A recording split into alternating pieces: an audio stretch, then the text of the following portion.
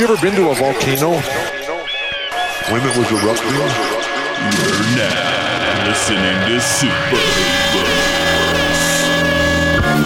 They're a bunch of guys who ain't never played the game. It's pretty. It's so pretty. We just won a fucking war. That's what you said, man. I'm supposed to be the franchise player, and we're in here talking about Super Hoopers. That's terrible. Welcome to Super Hoopers, a not-so-serious discussion of the NBA. I am your host, Matt Hill, and with me, as always, is my brother in basketball, John Hill. John, say hello. Hey, man, just got back from Vegas partying with the Cavs. Woo! Haven't stopped yet. Well, thanks for coming in. We are also super excited to have Aaron Torres, a senior writer at Fox Sports, the author of One in Fun, a look at the 2010 Kentucky Wildcats. Also a college basketball expert, right? Yeah, whatever the term expert means. I covered a lot for Fox Sports. I've been covering it for a few years now. As you said, I wrote a book about Kentucky basketball. So hopefully I have some interesting things. I think I have interesting things to say about the draft. You're an expert relative to us who don't watch college at all. John, you don't watch college, right? I watch to see who the Sixers are going to pick. Right. So you've had a lot to watch the last few years. I have. I've been me and Draft Express number one hot link on my page. So, I mean, we should just briefly talk about Game 7 last night. Well, actually, before that, I wanted to let you guys know I was actually in San Francisco this weekend. I didn't watch the game there, but I was just up there with a little trip with my fiance, and I actually got Matt Hill a gift. Nice! It is a Golden State Finals hat. Some great podcasting. Yep, that way. Yeah, it's a Finals hat. Yep, because I wanted you to forever remember the time that your Golden State Warriors choked in Game 7 at home against LeBron James. Well, yeah, obviously I've been wear that hat with pride, Matt. I've been on the Warriors bandwagon all year. But I jumped off it before Game 7. I saw the way the tide was turning, and I said I'm gonna root for the Cavs in games. Actually, I didn't. I rooted for the Warriors the whole way through. Well, actually, until the last 30 seconds, and I was like, I'm fine. I'm fine with the Cavs winning. It's a better story. And then you were a Lakers fan again. Yeah. In the off season, I guess. No. I don't know. In the off season, maybe I'll be a Boston fan for the off season because they have the most interesting. What are they gonna do? Man. But it was a great game, right? I mean, Aaron, did you watch the game? Of course, I wouldn't have missed it for the world, man. Yeah, it was. Great. I've been on a LeBron bandwagon forever, and I just think gets such unfair. Through the years, he's gotten such unfair criticism. Frankly, I thought most of the series he got unfair criticism. My favorite criticism of LeBron was after Game 5 when him and Kyrie both went for 41, and half of the media is sitting there saying, "Yeah, that was great, but why doesn't he do that every game?" Like as if scoring 41 points against one of the best defensive teams in the NBA. In the NBA Finals is this super simple thing to do. I mean, I thought this series was awesome. My favorite thing, you guys probably didn't even see it because it just came out right before we recorded, but LeBron actually went on Instagram and just did the most fantastic post ever where he basically just called out every hater for everything. Really? Yeah. I mean, I can even pull it up and read it verbatim, but he basically said, "You told me I got my coach fired. You told me I couldn't win with Kyrie and Kevin Love. You told me this and that. And, for lack of a better term, I'm still standing." And so, wait, does he name names? Is he like Skip Bayless? Like No, but he mentioned, well, the big story that came out today amongst many was that I guess somebody in the insinuation was that it was Pat Riley basically told him when he left Miami that this was quote unquote the worst decision he could have possibly made, this and that. So, I mean, he basically covered all ground. I thought it was awesome, mainly because it was basically him saying, all you haters out there, you literally don't have a leg to stand on anymore. There's nothing left for you to say to me, and I think that's kind of where we're at with LeBron. Oh, yeah, absolutely. Like, you cannot – there's no way you can criticize him after this. His legacy is completely secure.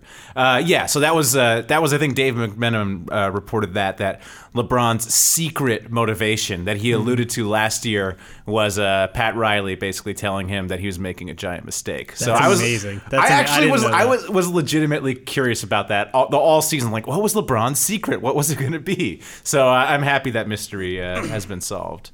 That's amazing. Anything else stand out from the game? I think Andy Varejao definitely deserves a ring for what he contributed to. For the Cavs win. Yeah. He definitely deserves that Cavs championship ring. All he does is flop. Well, not that. He's just bad. Like he's like bad, and then that's his like only thing is like if you bump into me, I'll just like flail. Like it's not even close to being like he knows he can't play. Right, and he's like, if I can get one foul, then well, I did my guess job. that's what you can say. At least he knows. At least he knows his place. Yeah, I can't. I just can't believe Kerr playing him. I mean, I guess obviously Kerr knows better than I do, but I just couldn't believe Kerr would play him as much as he did in the finals. But a weird series where like one of the turning points, unquestionably, and if you had told me this before the series, I would have laughed. But Andrew Bogut going out with that injury, I think completely changed that series. And we talk about, Draymond got suspended for this game, and that happened, and this happened, that happened. It seemed like a completely different series once Bogut went down, and that is not something I would have projected or expected at the start of the series. It's hard to say. I thought Bogut going down was going to be a good thing for him. But, I did too. But it was a series that obviously, if you listen to this podcast, you know that I had no handle on this series. I said Warriors in 3 at the beginning of it. After 2 games, I tweeted out, I think this thing's over. I was like, it feels I like thought the it was whole going to be series a is over. sweep. I thought it was going to be a sweep. Yeah. The way the first 2 games went. Yeah. And then it was like, I even thought they were going to win in 5, and it's just... Yeah, so I never had a good handle. But you're right. I mean, Bogut, I think they could have definitely used Bogut in Game 7. I mean, Azili and Verjao gave them nothing. They're both giant negatives. But it was a fantastic game. Really lived up to the hype. Yeah, and I think Kyrie played great. I know. No one is a bigger Kyrie hater than me. Yeah. And it was How killing can you me. be a Kyrie hater? I don't like the Who way he doesn't plays. like Kyrie? Dude, I don't like the way he plays. He plays Aaron, no see what I have to defense. deal with? He was playing defense, though. For the first time in his life, he was playing actual defense. That's what kills me about him. Is he should be so much better. And he's a ball. He's Kobe. He's Kobe like 2.0. He even said that afterwards. Mamba mentality. That's all I was thinking. Yeah, and Kobe has 5 rings. Kobe's a good basketball basketball player. Anyways, Kobe drove me crazy. Anyways, yeah, Kyrie proved all the haters wrong. He had that 3, which basically sealed it. So good for Kyrie. Good and for I thought Duke. Kevin Love played really aggressive. He played really good defense on Steph Curry on that final play too. Yeah, and if you were to, what I thought was so great is if you had told me that the game would have came down to a Kyrie ISO and a Kevin Love defensive stop. Yeah. Like both on Steph Curry, I would have told you you're crazy. You would have told you the Warriors are going to win. You would have told me this Warriors, Warriors That's finals great. hat that I now proud possession. I'll add this to all the other hats I don't wear. That's what I was going to say. And maybe this was discussed ad nauseum in the coverage. I didn't watch a ton of the post-game coverage. I had some commitments Monday morning, and Sunday night I was doing some other stuff. But I don't think that was a big enough thing where after all the criticism he got, Kevin Love was the defensive stopper on that second to last possession. Kevin Love, the defensive stopper. He's winning Defensive Player of the Year next year, I think. Yeah, done. It's a wrap. It's a wrap. What do you guys think about the celebration after? Amazing. Yeah, it's fantastic. Yeah, we watched it. Our fiance watched it. We rewound it and watched it again, and she started crying. Just the emotion of how great it must have felt for LeBron. Like you were saying, what you read from his Instagram about how so many people doubted him and all that stuff, and he proved them all wrong. Yeah. There was a great Richard Jefferson, he had posted something or they had interviewed him, and he was talking about how no one in the history has ever put an entire city on his back like that and said, let's do it my way. Let me pick the team. Let me do all this. Let's play the way I want. Let me pick the coach. Let me do everything. I will bring you a championship. And he did it. Yeah, he basically instilled that whole organization. There's all this stuff when he got back there. He was shocked by how unprofessional it was compared to Miami. Yeah. And he basically instilled a level of professionalism completely by himself, essentially, and with other veterans he picked. So yeah, it was all him. He has all that criticism about firing the coach because he's basically running the team. Yeah. And he did it. So. And it worked. It absolutely worked. The rich get richer. The best player in the league gets better. Yeah. Great. I thought Steph was the best player in the league. He won unanimous MVP. Dude, he was the best. That's the thing. He was the best player all year. No, he wasn't. All year he was the best player. So what do you think, Aaron? About what? You think Steph Curry wasn't the best player of the year? I think... Would you have not voted for him for MVP? I don't know. I thought the best point I heard on this, there's a guy named Nick Wright who comes in. He sits on Cowherd's couch once a week, Colin Cowherd, Fox Sports. And he said, the real beef isn't with Steph Curry. finishing as the MVP. It's that Kawhi Leonard finished ahead of LeBron for the second spot. Like, you think about that. Kawhi Leonard was a guy that literally couldn't get a shot off when the Spurs needed. Like Kawhi Leonard is not quite a role player, but he's certainly not a superstar. He's certainly not an MVP caliber player. I mean, honestly, I probably would have had to vote for Steph, but I do think that not getting MVP 2 years in a row and just the love affair that the media has had with Steph, there's no doubt that it played a huge part in LeBron and what he did in this series. Look, I mean, I don't think I would have given it to him solely on the fact that he takes games off, he takes weeks off, and he should. And it's for this because he knows ultimately all he's going to be judged on is, do you make the finals? Do you win the finals? So I don't blame him. So I guess I would have given Steph Curry the regular season MVP. But the idea that he had surpassed LeBron as the face of the NBA, I wasn't ready to believe it. I wasn't ready to see it. I didn't believe it after Game 3 or Game 4 when Golden State went up 3-1. But I think LeBron proved beyond a reasonable doubt he's still the best player in the Still league. the face. Still face of the game. My dad has He still can headline Space Jam 2 next summer. Yeah. My dad has an old saying that he used to say is, the lion is the king of the jungle, but only because the elephant lets him. And I felt like that's what it was. It was like Steph Curry was the king of the jungle, but only because LeBron was like, go for it. Do it.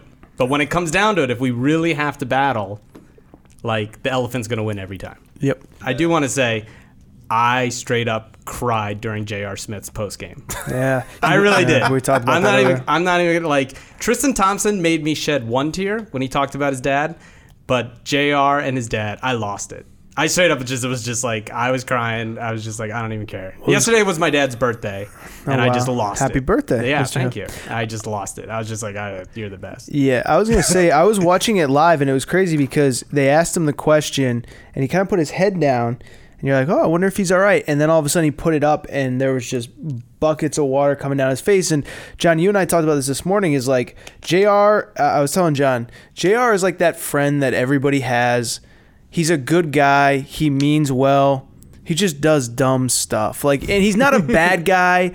Like, he's not a bad person. He's not a criminal. He's not a lawbreaker. He just does dumb stuff. He just goes out to the club till 4 a.m. the night before a playoff game. He just pours champagne on an unsuspecting female at the club in Vegas. Like I'm not saying I condone his behaviors, but in the grand scheme of life, he's just really not a bad. He's just a knucklehead. But Yeah, he means well. Yes, that's exactly it. He gets into mischief. Yes, it's not malevolent. It's just fun. Yeah, and then you could tell, especially when he was talking about, he's like, I hate when you guys talk bad about me because my parents hear that. And I did. They parents to get off Twitter, JR. Yeah, they did a better job than I am showing. You know, yes, and it's don't blame them for my mistakes, you know. But yeah, that got me. I broke down. I was done for. Yeah. So you've mentioned the post game, the emotional part. What about going to Vegas on the way back to Cleveland? That was amazing. That was my favorite part of the whole thing. I mean, I enjoyed it, but I feel like they were a little tired when they got to Vegas. Like, it's like one of those things where you're like, let's go to Vegas, and then when you get there, you're kind of on the way down. Like, I watched those club videos, and it seemed like only J.R. Smith was into it. Everyone else was kind of in the background, just kind of like bobbing their head. Yeah. But I mean, yeah, more power to them. You might as well do it. In their defense, I mean, they must have gone to Vegas.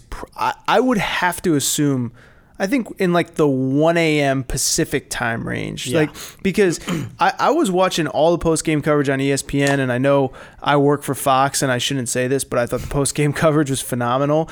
And they went live for a long, and they kept bringing out players. Yeah, guy after guy. And they were all still in uniform, unshowered, champagne, in their hair, and it was like, they're just going, and God bless them, it made for great television. But then when I saw they were going to Vegas, as you said, it was like one of those, it sounds like fun in theory, and then you get there and not quite the 4-hour drive. But someone, I forget where I saw this, but someone said LeBron had the vet move where he was sipping the champagne and then he was spitting it out. Because he knew he had to save himself for the later festivities. Yeah. Where Kyrie was just chugging it. See? Yeah. This is in the locker room you're talking about. Yeah, in the locker room. Classic. Yeah. And then Kevin Love just double fisting Stone Cold Steve Austin. There was another great J.R. Smith anecdote where apparently he had a lit cigar in the locker room, And Golden State security was like, you can't smoke that in here. And so he went around to all the other cigars that were just sitting there, and he lit them all and put them all in everyone's mouth, so everyone was smoking cigars. I didn't hear that one. I love it. JR. Ah, God, what a great season. What a great season. Okay, can we finally move? Let's move on to the draft. Let's move on to the draft. Yeah, come on, so you're like a college basketball. You follow it. Yeah, went to UConn. So Simmons, Yes. top pick. Do you agree? 100%. So let me give you my Ben Simmons spiel. Yeah. I'll be writing a little bit of almost a column for it on foxsports.com later this week. I don't want to say that he received an equivalent criticism like what LeBron gets at the NBA level, but I've never seen a player more criticized relative to what he did at the college level than Ben Simmons. Mm. He is the only player, I think, ever, or last 20 years, I think, to average 19, 11, and just under 5 assists, regardless of class. Not freshman, not the first freshman to do it. Only player to average 19, 11, and 5, right? So first of all, he's putting up unprecedented stats. He's a good kid. I might have told you, John, but I had the chance to interview him last summer. They had this event called the Nike Skills Academy. They bring out a lot of the top college players, a lot of top high school players. And I'll tell you the story is it was like a 4 or 5 day event, all day, playing pickup, guest speakers, all that stuff. A bunch of media was there, and it was the last night of a 5-day event. And I was there, and I hadn't spoken with him, so I asked the PR person, "Hey, can you help me out?" Blah blah blah. She says, "Yeah, I don't know how much the guys are going to want to do tonight. It's been a long week." Blah blah blah. He comes out after having been interviewed by everyone. We're in this little media room, whatever, and he goes, he puts his hand on my shoulder and he pulls me aside and he says, "You want to go somewhere a little quieter, man? Let's, just being a real professional about it, and just a good kid and a genuine kid." And I just think he got so beat down at LSU because of the media pressure, because of the scrutiny. His coach is a knucklehead, anyone, seriously, his coach is terrible. And if you watched him, you would see it. The other thing too, which I've talked a lot about in other various interviews, is through the years, one thing that guys like John Calipari and Coach K don't get enough credit for, they bring in all these guys and they get them to mesh together. I mean, 2 years ago, John Calipari had 10 NBA players on his roster. And for the most part, you never heard about any issues as far as chemistry, as far as playing time, as far as this, as far as that. I know for a fact that a lot of the LSU players were not happy with the attention that Ben Simmons got. And the coach he lost control of the locker room. And so I just think that kid got such unfair criticism. Now, I do think, in hindsight, he probably shouldn't have gone to LSU. Now, he went to LSU, for people who are listening who don't know. His godfather was an assistant coach there. He's since left, and basically followed his godfather because he's family, because it's like an older brother to him. So his only mistake was going to the wrong school. We always hear that this is a business decision for these kids.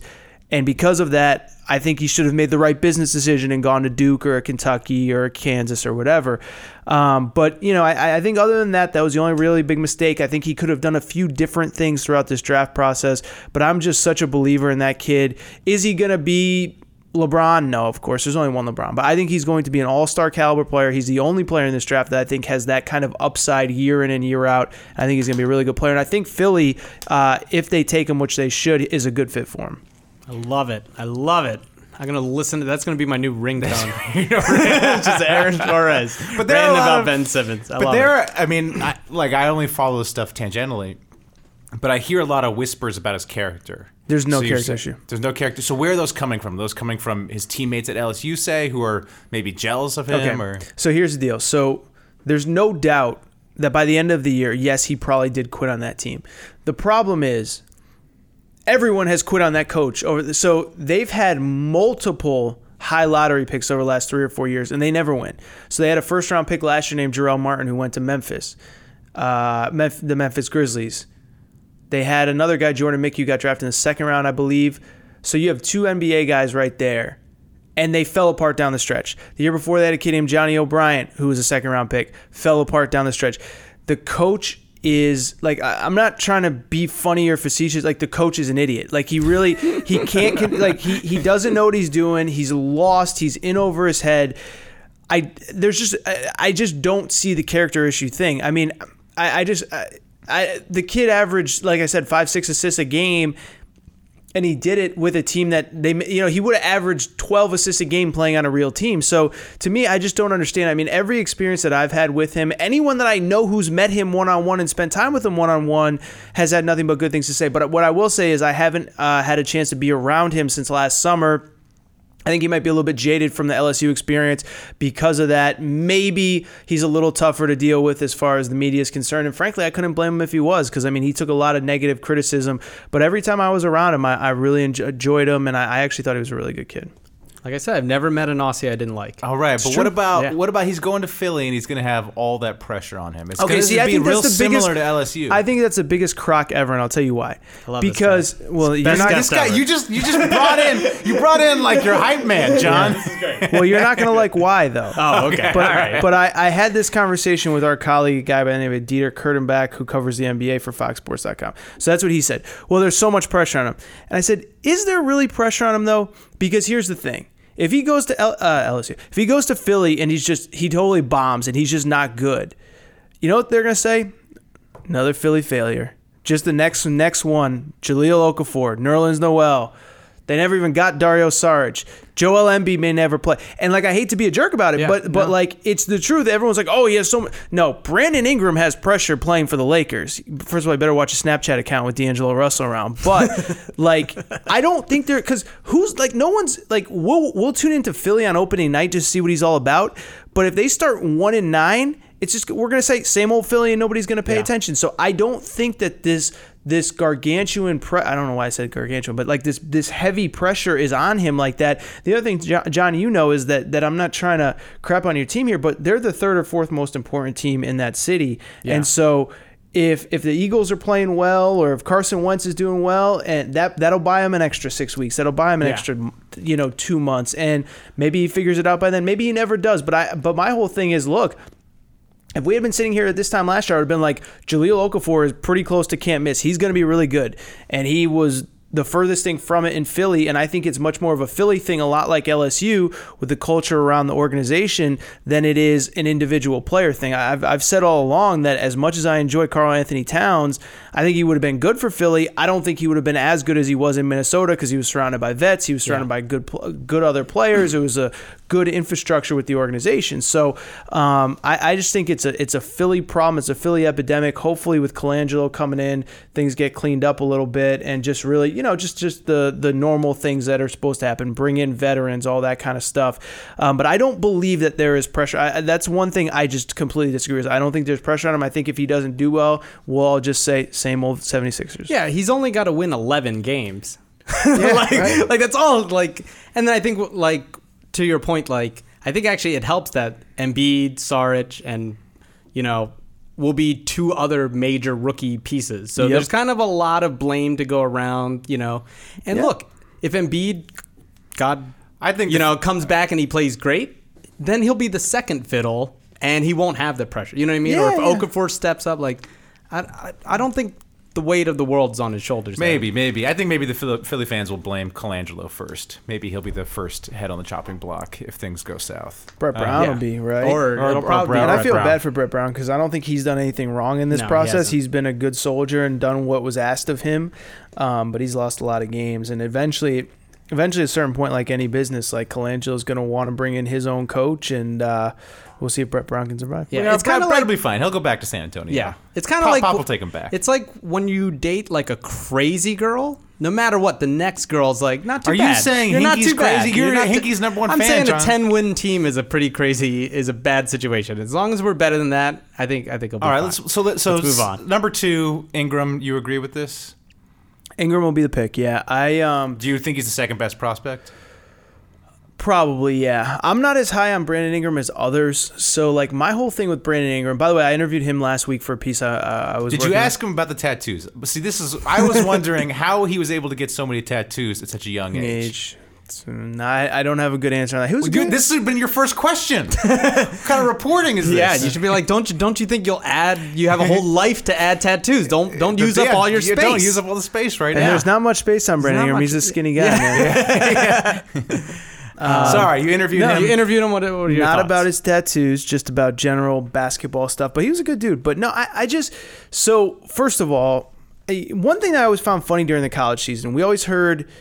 So, and I was one person who kind of said this, is that I think Ben Simmons is the closest thing to LeBron since LeBron. And people would say, you can't compare him to LeBron. What are you talking about? You're the idiot. Well, you're an idiot. But then the same people were comparing Brandon Ingram to Kevin Durant. And it's like, what are you doing? Isn't that like...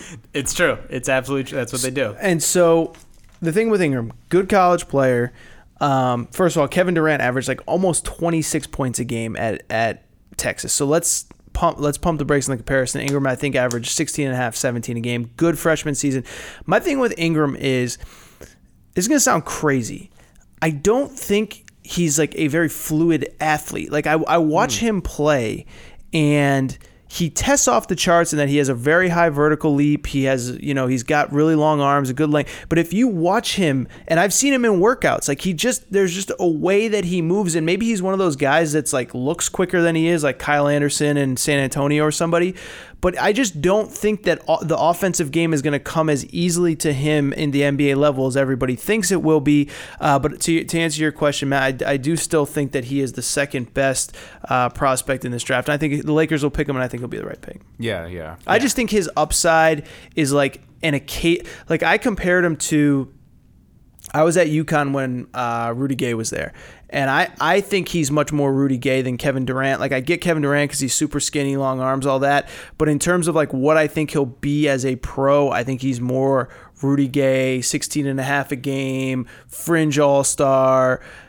I don't see him evolving into a 22-point-a-game scorer and being an all-star every year. Rudy Gay, that is not making me happy as a fair weather Laker fan. But he's an all-star caliber player, though. So Rudy Gay is awful, man. I do not want Rudy Gay anywhere near my team. I think his game. I think you're talking about the problem with comparing it to Rudy Gay is you're taking all the intangibles of Rudy Gay. Yeah, and the contract and all that. But as a player, a high usage guy who doesn't shoot a good field goal percentage. I mean, that's not. He's like DeMar DeRozan light. Like, he's not a guy you're going to win with, in my opinion. But I think, for me, it's also like, if you had a second shot at trying to nurture a Rudy Gay into a great player, you would take that shot. Yeah, and Brandon Ingram is willing. I mean, he's a good teammate, and he was good. I mean, but he just didn't. The way that people talk about him, and look, I think it's certain people in the media pushing their narrative of like, I think. The people who cover the draft full time, I think it's good for them to, like, I was saying this all year. People were like, well, I think Brandon Ingram I go, I will bet my freaking mortgage that I don't have that Ben Simmons ends up as the number one. Like, and it could have been different scenarios. Certain teams don't need Ben Simmons as much as others, but it's like Ben Simmons is so much better than everybody else in this draft. But I think, like I said, I think there are certain media outlets that it's good for their narrative if there's competition at the first pick, and Brandon Ingram's having a nice college season. They beat North Carolina. They're on TV all the time. Meanwhile, LSU's losing to Arkansas and Mississippi State and a bunch of schools that are, just not the same level of competition. So I think he's good. I would be stunned if the 76ers didn't take Simmons, and I'd be disappointed. I just think he's so much better than Brandon Ingram or anybody else in the draft. Wow. So let me share with you one of my theories about the draft. I think the name is very important. I think if you look through NBA history, the guy who has the best name or the better names often turn out to be great players. I mean, you look, LeBron James, fantastic name. Kobe Bryant, same thing. Magic Johnson, one of the best names. The best ever. See, Magic knew. He was like Irving. And if you look at these previous drafts, like look at last year, one of the best players out of that draft, Kristaps Porzingis. Fantastic name. Draft before, Andrew Wiggins, Jabari Parker. Both great names. Jabari Parker's a great name. Great name. But you go to the draft before that, Andrew Bennett. Horrible name. Giant bust. Who are the best players in that draft? Giannis Antetokounmpo and Rudy Gobert. Okay? So I'm looking at this draft, and the guys I like, the guys who I think might end up being better than Ben Simmons, which is not a great name, or Brandon Ingram, also not a great name. Wow. I'm looking at Dragan Bender and Denzel Valentine. Two great names. Two just excellent names. Those guys Bender jump off the board for me. And Denzel Valentine. Denzel Valentine is a man idol. I think Denzel Valentine, depending on where he goes, he's one of those weird guys where if he goes to the right team, he's going to be really, really good. And if he goes to the wrong team, like literally won't get off the bench. He's kind of interesting because he's really limited the number of teams that he's worked out with. So like, the 76ers, who have 2 picks in the 20s, like, he won't work out for him. So I don't think he'll go. He's only worked out for about 4 or 5 teams, Detroit, Utah, and a few others. But I think, I saw him in person before he got hurt this year. He played out a tournament here in California, and he just tore the other team to shreds. I mean, he had a triple-double. Actually, Draymond was in the crowd that game because it was, Michigan State affiliation. I think they had the day off or something. And Draymond came down, and Denzel showed out. I think he could be a really good player. He's a great passer, probably the second-best passer in this draft behind Simmons. And I just think he could be really good. Now, Dragan Bender, on the other hand, have you got so I haven't seen Dragan Bender in person, so obviously I'm just speculating like most other people are. Have you taken the time to watch the YouTube clips? No, of course not. Okay, perfect. Yeah. So let me give you my Dragan Bender spiel. This is my spiel on him because everyone's like, well, he's really young and he's really skinny. But go ahead when you get home tonight. A little homework for the crowd, for the audience. I love it. Go watch his YouTube clips because it's so funny because all of his the Draft Express, you said Draft Express, they do a great job. All of his strengths on those videos aren't actual strengths. Like it's like relentless on the glass, but then they show a video of him like getting boxed out and like tipping the ball to a teammate while he's getting shoved out of the paint. I'm like, that's not a strength. He just got shoved like a little ragdoll. So, I mean, he's like the youngest player in the draft and he's super skinny and super small. But to me, like, I think it's so easy to be like, oh, he's another Porzingis because he's European and he's 7 feet. It's like, no, he's not. And so from everything I've seen, and it's only through YouTube and I've never seen him in person. I've seen all these other guys in person, but, from what I've seen, I am just very underwhelmed by Dragan Bender. I mean, I hear what you're saying, but his name is Dragan Bender. I mean, that is his strength, right? That is his strength. That's his strength. Does sound like a Bond character. Who of the other prospects, do you think has a chance to be the best player in the draft? Like, if you're going to say, okay, 5 years from now, we look back at this draft, we say, we can't believe that the teams missed on this guy. I mean, I don't think people are going to be surprised. Like, nobody's going to miss on Buddy Hield. I think Buddy Hield's going to be really good because he can fan of Buddy Hield. Yeah, he can score. And my thing with Buddy Hield that gets lost in the shuffle is people think that he had this incredible meteoric rise this year. He really didn't. He averaged 17 games as a junior and was Big 12 Player of the Year. Big 12 is a pretty good conference. And so the idea that he came out of nowhere this year, no, he just came out of nowhere kind of on the national scale and for the larger basketball audience that doesn't tune into college basketball quite as much. So my point with Buddy Hield is that it's been a slow incremental thing. Now the knock on him is that he's 22 years old. I understand that. He's not a great defender, but if he goes to someplace like New Orleans, they just need somebody that can get buckets, and that's one thing that dude can do. If he goes to New Orleans, he will get injured. That training staff, they are not good. Do you know his real name's not Buddy? I do. Who names their kid Buddy? Do you know why he's named Buddy? Why? Because as a kid, his mom thought he looked like Bud Bundy. And started calling him Bud, and then nicknamed that became Buddy. That's a true story. I think the Lakers should take him at 2 now. Based on the name alone. Just be careful what you say about Buddy Hield's mom. I did a profile on her this year. Oh, really? Oh, no. Yeah, she's the best. Is she great? She's awesome. Oh, I thought you were saying you did a profile on her. She came after you. No, I love her. She's like a second mom to me. So you just be careful what you say about Miss Hield, okay? I think it's great. Be careful what you say about Miss Hield. I said, okay. No. I'm a big Buddy Hield believer. I know a lot of people for like the points you made don't like him. I think he just plays hard. Yeah. And it's like if you work hard enough and you're good at shooting, you will last in the NBA. Yes, exactly. Are you going to be as good as you were, in college? No. Nobody is. No one is. But he'll be one of the 10 best out of this draft, I think. 100%, yeah. And he'll be in the league for a long time. And the other guys, too, I think Chris Dunn's going to be really good. Like, Chris Dunn, the thing that gets lost about Chris Dunn, he's another one. He's 22. So the thing is, and people have said this to me, is like, oh, well, if you play 3 years of college, if you play 3 or 4 years of college basketball, everyone assumes that you're just not good. Oh, you can, as if anyone can be good if they just as if anyone can average 18 a game if they just stay in college for 3 years, right? Yeah. So Chris Dunn I know pretty well because I grew up in Connecticut. He grew up in Connecticut. He was like a high school AAU teammate of Andre Drummond. So I've been following his career for a long time.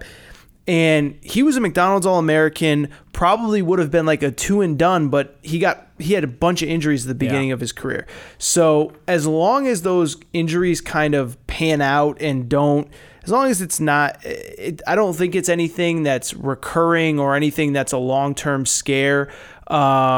I think he'll be a really good NBA player. I think, but like everything else, it depends where he goes. What's so interesting about this draft is, I'm sure you guys read mocks like everybody else, is that there is such a ceiling and a floor for everybody, where it's like, I was talking to somebody about this the other day. It's like, sometimes you read a mock draft, generally it's like, oh, that guy could go anywhere in like the 3 to 5 range or the 10 to 12 range. No, it's crazy. And you literally have guys this year that's like, they could be the 3rd pick in the draft. They could be the 12th pick in the draft. Yeah. Like, it's the weirdest draft ever. Doing a mock has been damn near impossible. After 2, it's like every single mock draft is completely different. Yeah, it is, because, and granted, part of it is the Celtics being there, because one, they probably want to trade the pick, but even if they don't, they could go in a number of different directions. They could go for a guard and move one of the guys they already have. They could go for a big, this and that. It's just such a weird draft. And then from a college perspective, the weird thing is you have a guy like Marquise Chris who could go 3 or 4 overall,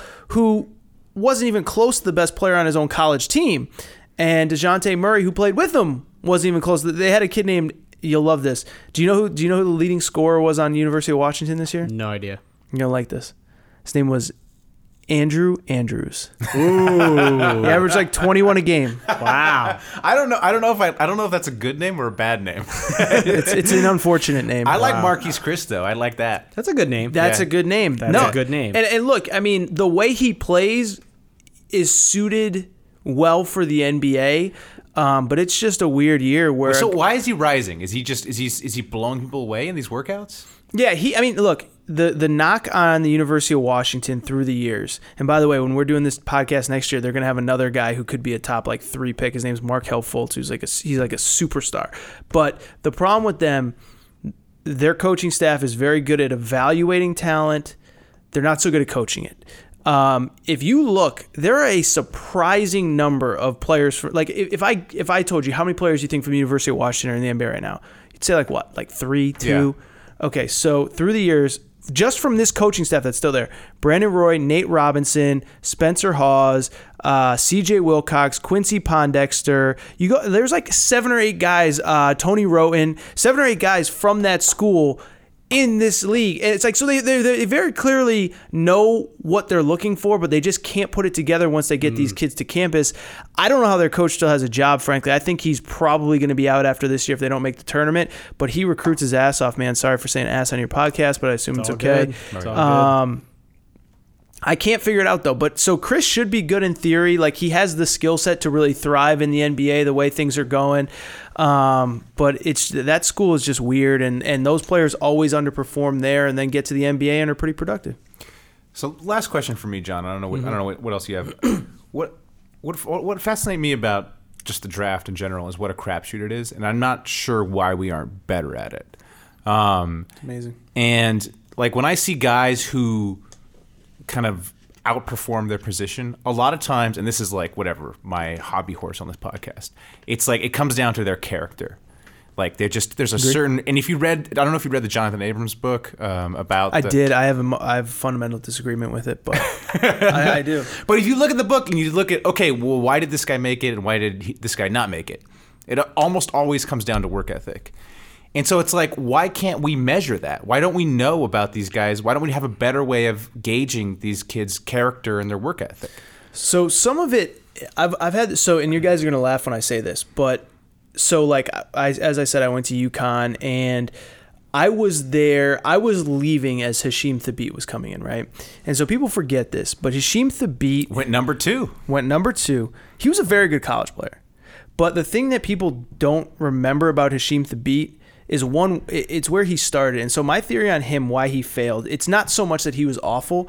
It's that he was born in Tanzania, and at 8, 10, 12 years old, whatever, and I'm not being facetious, he was literally walking through the desert with no shoes on.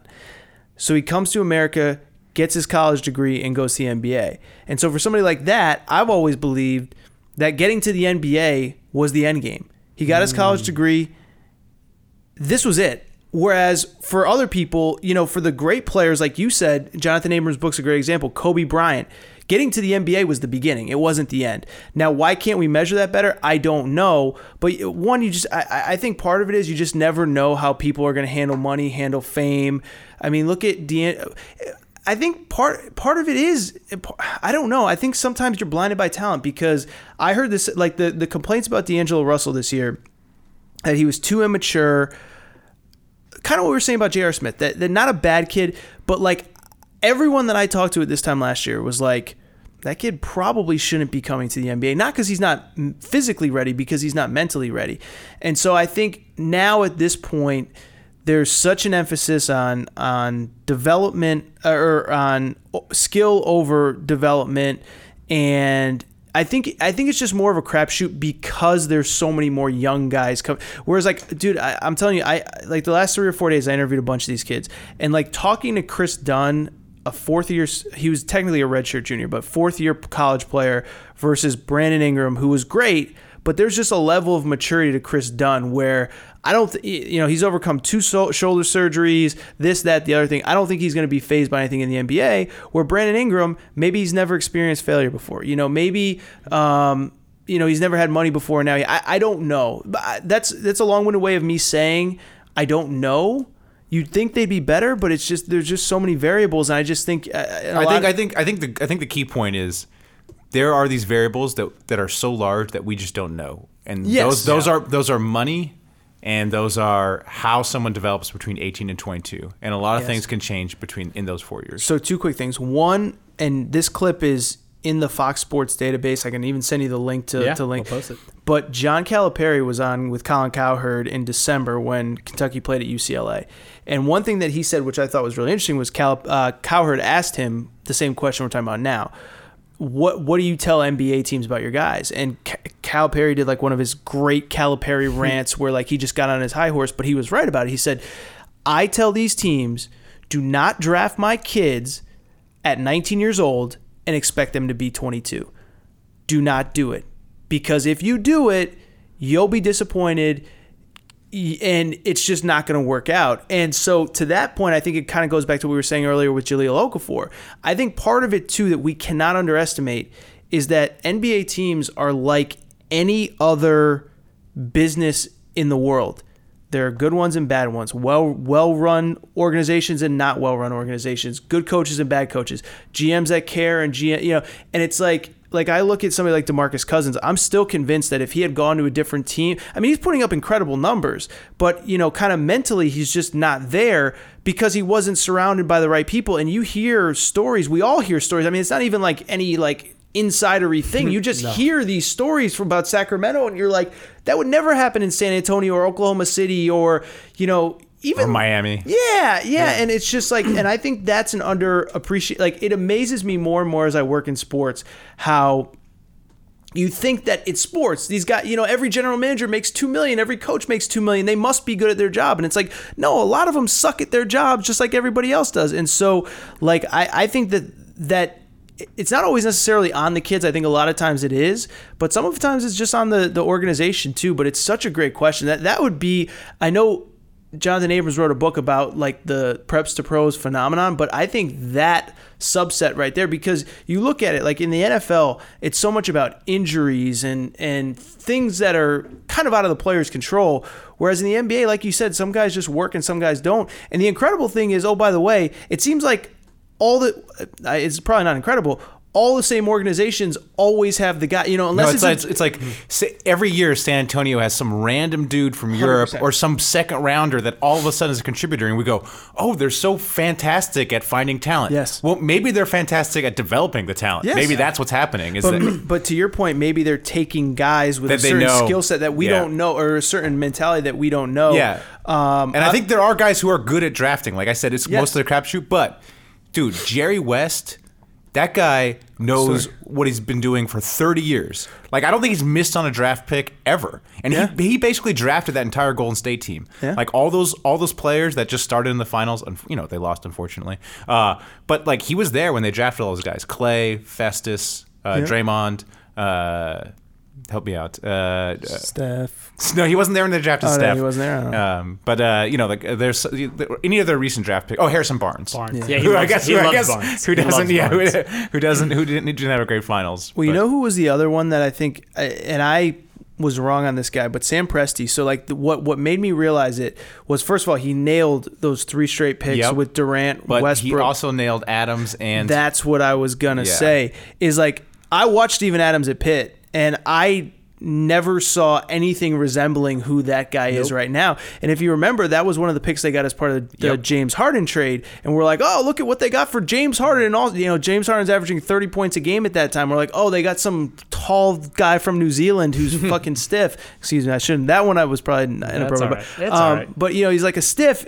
And 3 years later, he is, I think, probably the best center in the NBA right now. And the center is a dying position, whatever. Maybe he's not the best. Bismack Biyombo still plays in the league. Aaron. No, listen, I went to UConn, so I don't want to crap on Andre Drummond like that. But no, but that's a perfect example of like I would have like I feel like I'm pretty good at just kind of seeing raw talent, and I completely missed on that. One more point on that, by the way, the European guys boggle my mind. We were talking about Dragan Bender, like, because I've been going through and looking at all these old drafts, and like the draft you were talking about with like Rudy Gobert and all those guys, there was like Just Rudy Gobert and Giannis were both yeah, Euros but out of the draft. that year there was like 7 or 8 Euros drafted, and like 3 or 4 of them you never heard from again, and 3 or 4 of them are really good NBA players. And so that's the part where like I would love to talk to like a Fran Fraschilla or somebody, like, what are you looking for with those European players? Because like sometimes it's the weirdest thing of like they're playing in like the Spanish Premier League and they're only averaging 6 points a game, but then they come over here and they're like super productive 2 years later, and then sometimes they're just total busts. And that one, to me, I was thinking about that one.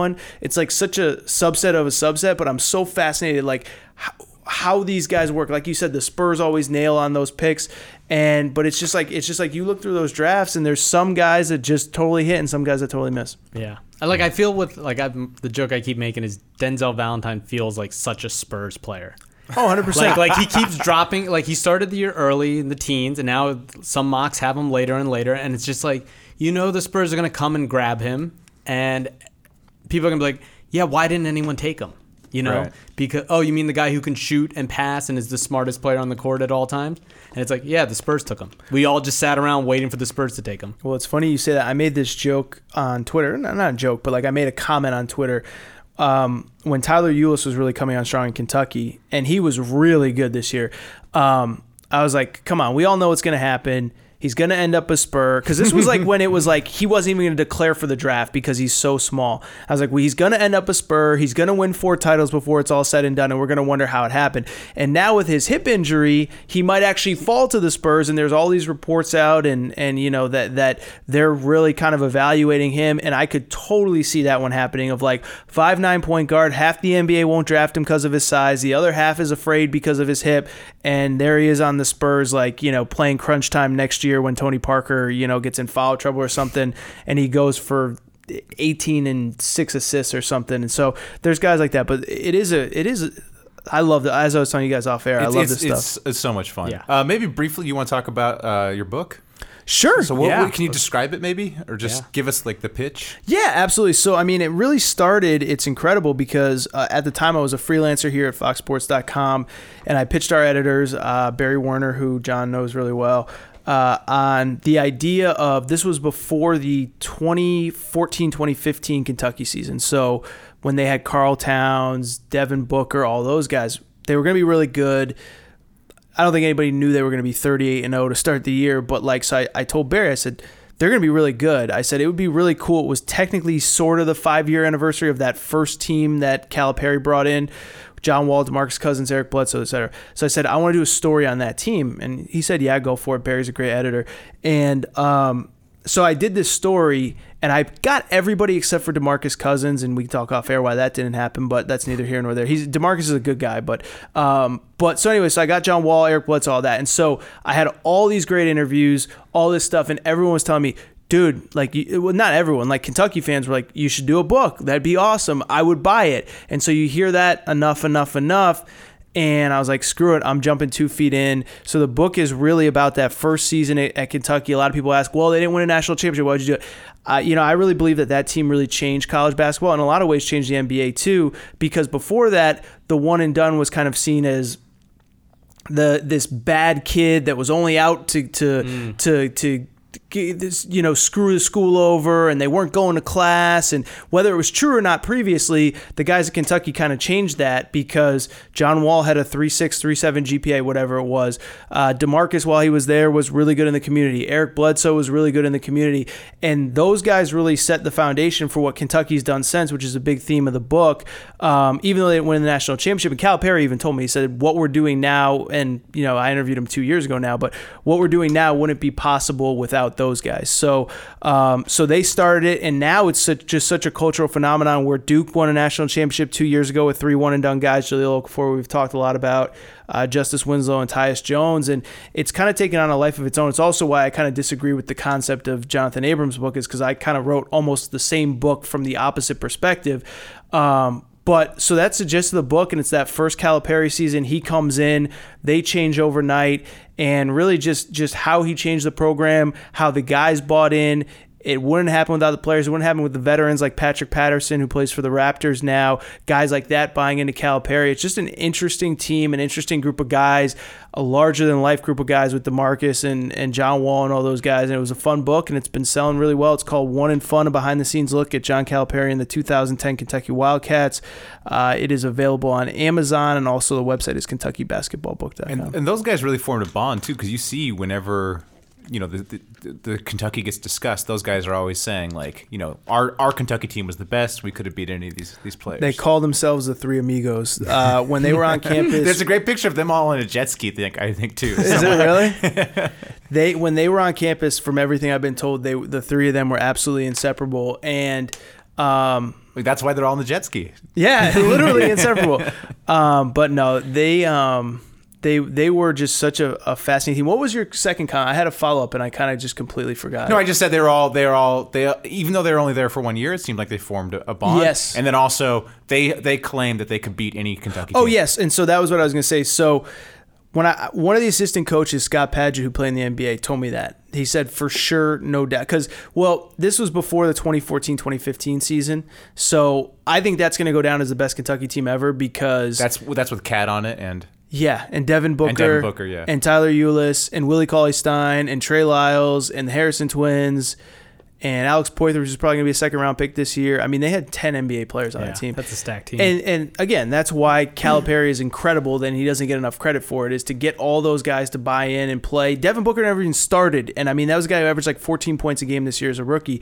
So anyways, the coaches all say that team would have beaten 2012. 2012 is the one that won the national championship, but really outside of Anthony Davis, none of those guys have had high-level NBA success, and if you kind of match them up, it's like, I don't know who on that 2012 Kentucky team with Michael Kidd-Gilchrist and all them could have guarded both Wall and Bledsoe, and I think Cousins would have been a load down low. So it really is incredible to go back in hindsight and realize that team didn't win a national championship based on what they've done since.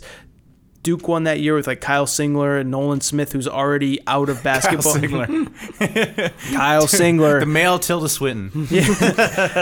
It boggles my mind that guy's in the NBA. And also...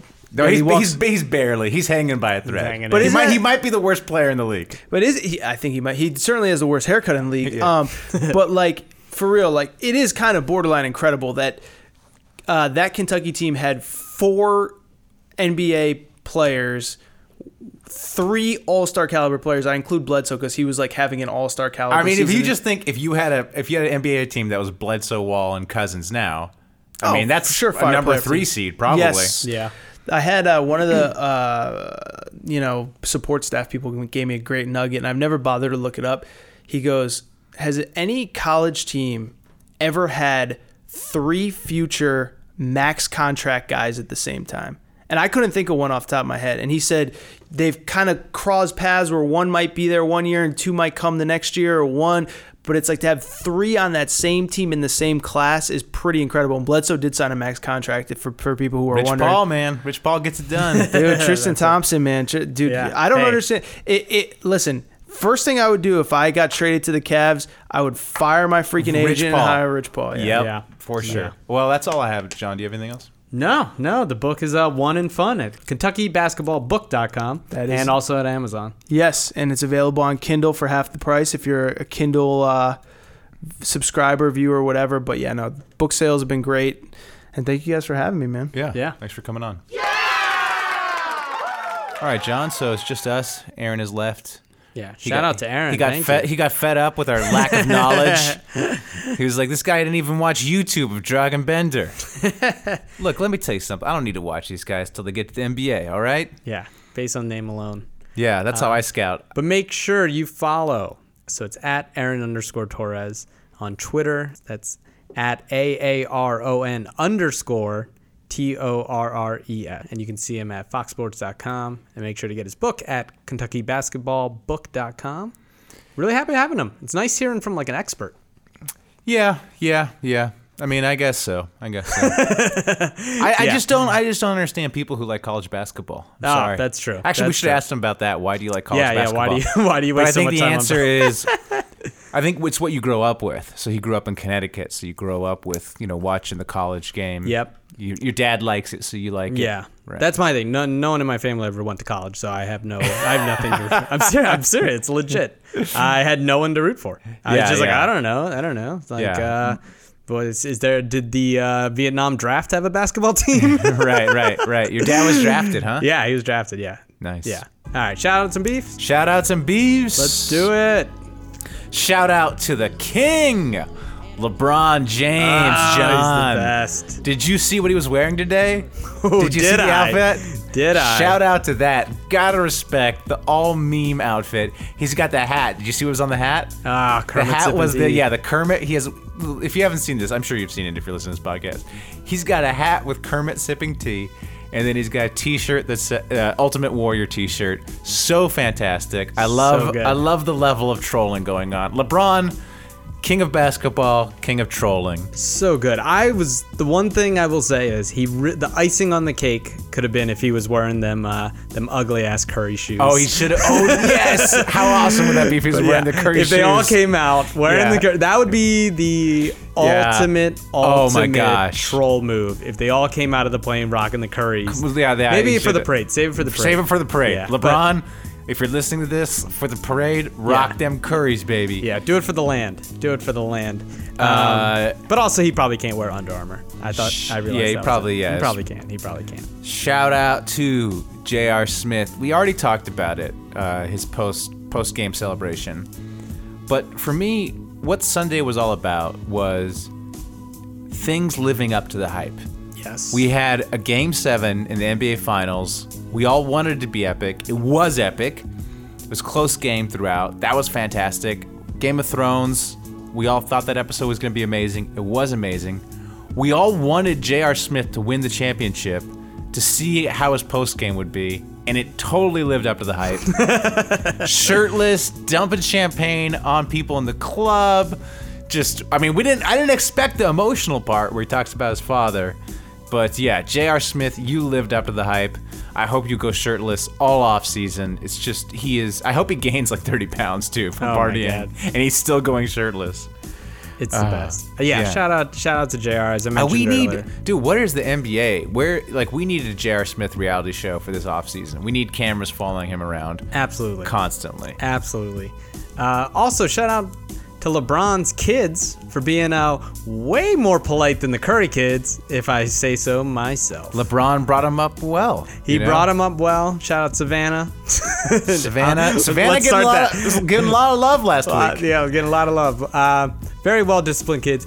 Loved how he came out with the cigar and the net around his neck, and just and his 3 beautiful kids, and just shut it down. Yeah, I think LeBron is just gonna he gives 0 fucks now. It's great. Exactly. I think he's gonna be fantastic for the next, because he's always been a very political person. Like, he's very guarded in what he says in interviews. And I think he's gonna be more open. It's gonna be a great end of his career. Yeah, I do have one beef with LeBron though. He kind of recycled his speech. Did he? He had a post-game thing about the whole Cleveland, like he was like the fumble on this and this and this. Then I see him on ESPN, said the same exact thing. Little rehearse. I get it. You have to deal with that, but whatever. Shout out to the Cleveland Cavaliers. Wow. Not for winning the title, which of course I always believed in them, John. I never doubted them for a second. Never. There's no audio evidence of me ever Nope. doubting them. But what I want to shout them out for is they went to that club in Vegas.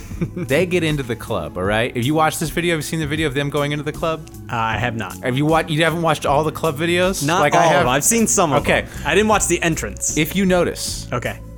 they're always playing hip hop. Mm-hmm. It's always hip hop. And I know this is an old guy take. None of that EDM garbage, okay?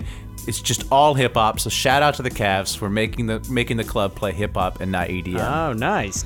I'm not a fan of EDM, John. No. Are you like it? You know the. Here's my thing. We are gonna look back. You kids who are listening to your EDMs, you're gonna look back and be embarrassed by it, okay? Because when we look back at history and think of good music, like when we look back and we say, "Oh, that was a good era. That was good music." It's rock and roll. It's jazz. It's hip hop. John, what do these things have in common? They're made by African Americans, all right? That's true. EDM is made by like skinny Swedish nerds, okay? This is not where good music comes from, No, okay? no. So And it's all made by Ableton Live and just like it's made by a computer. Yeah, there's no soul, there's no heart, there's no exactly, there's no soul to it. exactly. So I'm shouting out the Cavs for staying true, playing hip hop, and I'm beefing with everyone who likes EDM. Yeah. Shout out to all the also I'm gonna shout out Dan Carson at the Dr. Carson, also a Fox Sports writer, and Bonafide J.R. Smith Appreciato. So he had a great night because he got everything he wanted. I mean, shout out to all the guys. What do you mean? This guy is just a fan of JR? He's just a JR. I mean, he's a stan? writer, but he. I mean, his profile pic is JR. just being JR? Yeah. Yep, he's a senior writer at Fox Sports, and he just, I was riding for the Warriors, but I'm actually legitimately happy that the Cavs won. I just think it's such a fun story, and it's so unbelievable that LeBron was able to do that. So it's insane. It's really the most insane. They were down Like- 3-1, man. It's crazy. No. No one thought they were going to win. They were Not a down single 3-1. person. It's wild. Shout out to Ben Golliver, writer at Sports Illustrated. Yeah. Listened to his podcast today, and he coined a fantastic term. Are you ready for it, John? I want to hear it. 3-match. Oh. He wants, like three-peat. Yeah. He wants a 3-match. Next finals, LeBron and the Cavs versus Golden State again. Yeah. They would have played 3 times in a row. So I was like, how has no one ever thought of that before? It's great. I think it'll be great. Yeah, it's the trilogy. He's really good, by the way. Ben Golliver. Yeah. He's one of my favorites. Both in print, and I think him on his podcast personality is also fantastic. Nice. Also, shout out the universe for not rewarding the dick punchers of the year. Just way to it's like, if you're gonna go around and punch other dudes in the dicks, like, let's not let that reward you with the trophy. Thank you for the universe for shutting that down. I appreciate you. Shout out the universe. I watched the game with my 12-year-old nephew, Davian.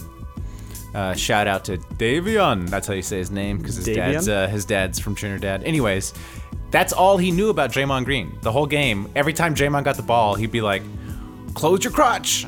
Close your crotch." He thought it was hilarious, and I was like, "Yo, bro, man, you need to." First, maybe it was funny the first time, but after the 10th time you saying "close your crotch," but I mean, this is what kids know. I mean, I have a sample size of 1 in terms of what 12-year-olds know, but it seems like this is all they know about Draymond Green, is that he's a crotch kicker. Yeah. So, he's got to clean that up next season, I guess. Yeah. But I agree with you. The Warriors very much were, we talk a lot about karma. They did a lot of things that were angering the karma gods by making fun of LeBron. I mean, Clay saying what he says, Mo Spates tweeting that baby bottle. Can't do that. And of course, it all goes back to Lake Up. I'm actually kind of happy he didn't win again, because that guy seems like a real tool. Yeah. He's a real tool because he says he's one of the best blackjack players, and it's like, bro, what? A computer is the best blackjack player. Okay, it's solved. All right, it's like tic-tac-toe. It's solved. You can't be better or worse. You can't be better than that. Yeah, that's funny. So we didn't do a Get At Me Dog this week. We're gonna save that for next one. We didn't have it time. turns out Aaron Torres can talk. Yeah, okay, he's great. Yeah, so we got to do. We're gonna get at Joel Embiid next time, and we got lots of takes. We got Take City population. Us is coming through, and thanks for everyone. Maybe next episode just all be Take City. Oh, I guess we'll have the draft to talk about. We'll have the draft to talk about. But last but not least, since this is the 2015-2016 season finale of our podcast, right? Because tomorrow is the start of the next season, sure. 2016. Really, just want to shout out everyone who has listened, who has tweeted, who has followed, who has helped us. It's been really great. I don't know, Matt. What do you think? I've really enjoyed it. Yeah. I'd like to beef with everyone who's listened to us. Yeah, that's it. What are you doing with your lives? Yeah, what are you doing with your life? Get out there. Get out there. This thing's over an hour. You wasted an hour of your life here? Travel, man. Yeah. Yes. No, thanks a lot. Also, John, I should mention. What should you mention? Spurs Special Forces dropping this week. What? Episode 4. What? It's dropping sometime this week. Oh my gosh, you hear that? Look for it. It's great. It's It's a very controversial episode, I think. Oh I think my people might. gosh. I think it might get pulled. I think the Spurs or SeaWorld might pull it. Dropping little hints. Little hints. Yeah. So just to let you guys know how much, like, whenever you leave a comment or an iTunes review or anything like that, it means a lot. You know, we had a great year. It's so much fun, and we absolutely appreciate it. Every time we get something, we screen grab it and send it to the other person. And all the people who've come on, you know, especially Aaron today, but also, you know, Future Nick has always helped out, and our loyal fans that have. It amazes me that people actually listen. Every time you tweet at us or like it on iTunes or review us on iTunes, my wife gains a little bit more respect for me. Yes, that's true. Which is important. That's true. And and some girl gets the JR pipe. every time you tweet at us, JR gets laid. Yeah, JR gets laid. All right, and on that note. All right, until next week, keep hooping. Keep hooping. Have you ever been to a volcano when it was erupting? You're now listening to Super. They're a bunch of guys who ain't never played the game.